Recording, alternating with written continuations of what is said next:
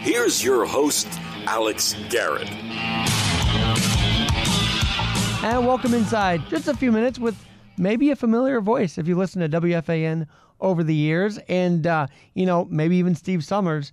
I've got his board op engineer. Can I say that, Eddie, that you were his board op engineer for quite a few years there? For 2 years, actually. So talking with Eddie Granado, first of all, it's been a long time coming. I'm glad you're finally on this. Thank you, Alex. Well, thanks for having me.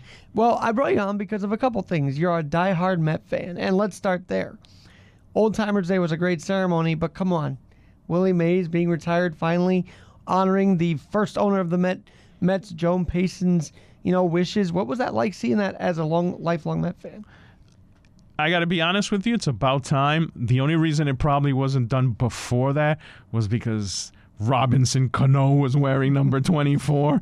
They should. Look, Willie Mays is a New York icon.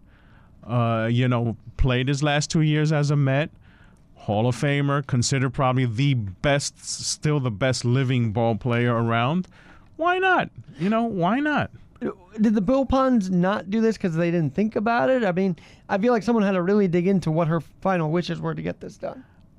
To be honest, Alex, I think the Wilpons were so into the Brooklyn Dodgers, they didn't even think about Willie Mays. Their whole thing was Sandy Koufax, Jackie Robinson. Nothing against those guys, obviously, sure. But they were big Brooklyn Dodger guys. And I'm so glad you mentioned that because now I feel like on the rafters of Citi Field, you're going to have the infusion, player-wise, that the Mets are. The Mets are an infusion color-wise of both the Dodgers and the Giants. Now you've got the two big ones up there truly representing the pastime of the Mets. How cool is that? It is cool, and as Keith Hernandez mentioned on Saturday night, he said, wow, Willie Mays' number is going to go next to mine. How cool is that? How honored he was saying. He was so honored, and he says he's excited about that. All right, we got about the game for a minute, the Old Timers game. Robin Ventura, bases loaded. Did they script that, or did that just happen by chance? I mean, that was crazy that wasn't even a possibility. Well, you mean when the original thing happened? Well, of course, this weekend it was like a recreation minus the grand single. But. Well, the first thing I got to say, when I saw Todd Pratt, boy, has he gotten fat. I mean, lay off the cheeseburgers, Pratt. Of course they were going to do something. Like, as one of the announcers said, it's a play that's remembered now, not because it was a grand slam, because it was a grand slam hit. I don't know if you were there that night, but it was raining, it was cold, it was everything. I was home watching the game, I remember. We were there behind home plate watching that thing. It was freezing out, and then, he didn't make it past second, and that was just one of the wildest moments ever at Shea. Yeah, yes, it was, and he's probably one of the things that most people remember now, Robin Ventura, for, is that, even though he was a very good player. I think the next debate's going to be who's next. They seem to be retiring these numbers at a faster pace now, so who would you see next? Probably David Wright. Yeah, I was wondering if Carter would ever get a chance, but people are... Well, Gary Carter's number 8 is retired. Is it by the Mets? I did not know that. Yeah. I would say, my guess is it has to be David Wright. Well, we'll have to see how that goes. Now, I want to talk about your name for a minute because you're a big hockey fan. And you had the same name as a Ranger, is that correct? As a former Ranger, yes, and my good buddy, we're still friends, Tony Granado. Yeah. And so there was some joke around FAN about that, or with Steve Summers? Yeah, when I used to work with Steve Summers and Tony Granado came into the league, I used to go on as Tony Granado, and he used to interview me and talk about the game and stuff like that. The only thing is I used to talk in Spanish. Instead of speaking in English, I would answer his questions in Spanish. And then one day there was an article by a Newsday writer named Helene Elliott, who used to cover the Rangers. She now covers, I believe, the Angels in California. She wrote this article saying, Tony Granado is not Hispanic. He's Italian heritage, Italian descent. The guy doing his voice is an imposter and this and that. Mm-hmm. And it got traction, and it became a popular You were thing. doxxed. Yeah, I mean, we used to do it for fun. And through that, I got to meet and talk to Tony. And Tony enjoyed it. And a lot of famous people, Marv Albert, Doc Emmerich, Sam Rosen, all used to enjoy it and all used to say I had a great sense of humor. So. I know you had a lot of interesting moments at FAM you've talked about off air, but now I want to get you to say at least one of them on air because I'm sure sports fans would love to hear some stories you have.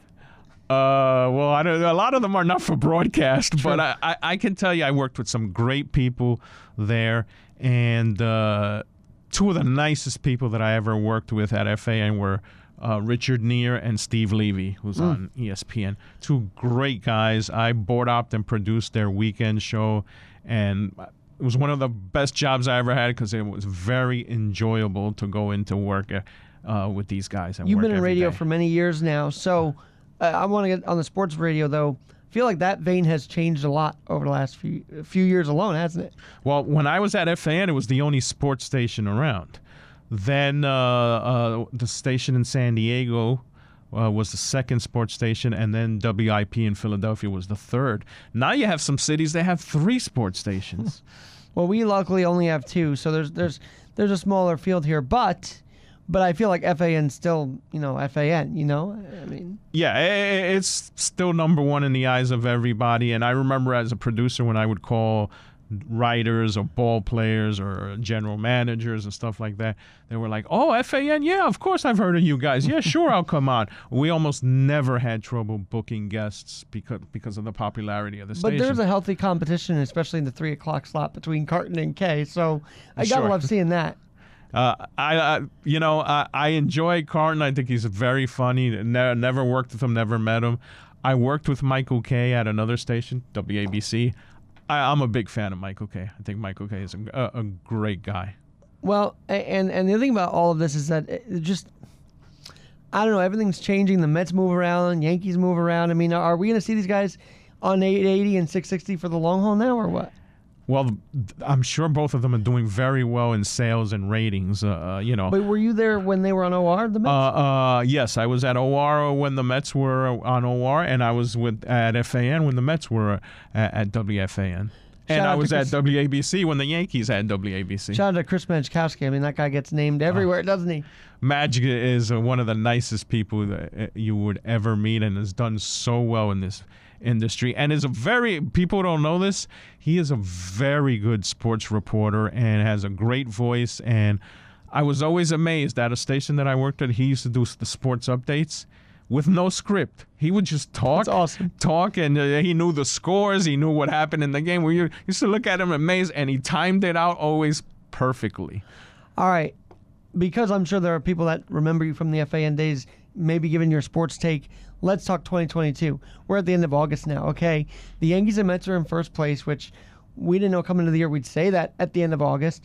But I feel like the Mets have a lot of work to do to maintain that lead. The Braves are on their heels, aren't they? The Braves are a great team. They're not the world champions for nothing, and it's amazing. It's not like the Mets have blown this lead. It's like the Mets have won 5 games in 1 week. The Braves wind up winning 7 in 1 week, or 6 out of 7. That's why losing at 3 out of 4. Well, first of all, winning 4 out of 5 here was huge, which, everybody was like, well, 3 out of 5, but they won 4, which is great. Right.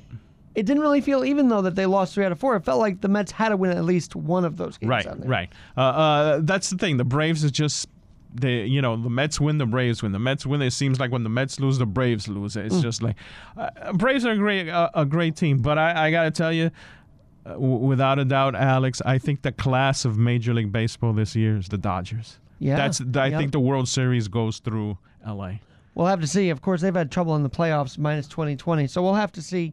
Joey Gallo seems to have revitalized himself out on the coast now. So, and then on the Yankee side, they have an 8-game lead, but it doesn't feel like they have an 8-game lead. It just feels like they're stumbling, bumbling along, and it's very worrisome if you're a Yankee fan, no? Yes and no, because I think the only team to worry about in the American League is the Astros. If you're going to get to the World Series, you got to go through Houston. I think Tampa's always there, but they're not a great team this year. Toronto's young. They tend to make a lot of errors and dumb mistakes. Sure. The Red Sox are having a bad year. Look out for the Guardians. They've actually had a pretty good year. Twins have fallen even below the wild card race right now, which is quite fascinating to see their downfall. But I want to bring on, because you came up with a story today that maybe people aren't aware of. So tell us real quick what's going on in Patterson. Well, there's a stadium called Higgins Field or Higgins Stadium, which is where the Newark Cubans played, which was one of the early black teams in the 40s and 50s. I saw a story on this, and I actually saw footage of it, where that stadium is still basically standing. It needs repairs, obviously, cleaning up and everything, but the structure is still there. And I think it would be a great thing if one of the owners here, whether it's the Steinbrenners, Steve Cohen, or your good friend, Mr. Castamatidis, would get involved and try and fix that stadium and have a game during the season there, or a minor league game or something. Well, it's almost the perfect formula because, and Daniel McCartan's talked about this as well on FAN, it's a perfect formula because there is no Field of Dreams game in the Field of Dreams location in Iowa because they're renovating it. Yep. Hey, come up to Jersey, right? Right. It would be great. And think about it. It was a team that played in the Negro Leagues played there. The history behind that. It's Newark, not Newark, but New Jersey, where you can, there's a lot of sports fans. I mean, they say baseball was invented in Sinatra Park in Hoboken, I think it would be a no-brainer for one of the local teams to get involved with that. Especially because, I think Williamsport gets a lot of love, but New Jersey needs it too, right? Sure. So we'll see what happens. But especially when we have great, strong Little League teams, Tom's River, and those teams are always good. Well, yeah, why not have the Little League World Series here? There you go. All right, Eddie Granado, I'm going to have you on again in the near future, but thanks for giving us a little taste of what you're thinking about, what you're talking about, and maybe you can do a podcast too. You've got a lot of stories to share. So Thank you. I appreciate it. Thanks, Alex. All right, this has been the Sports Hour. I'm Alex Garrett. We'll talk to you soon.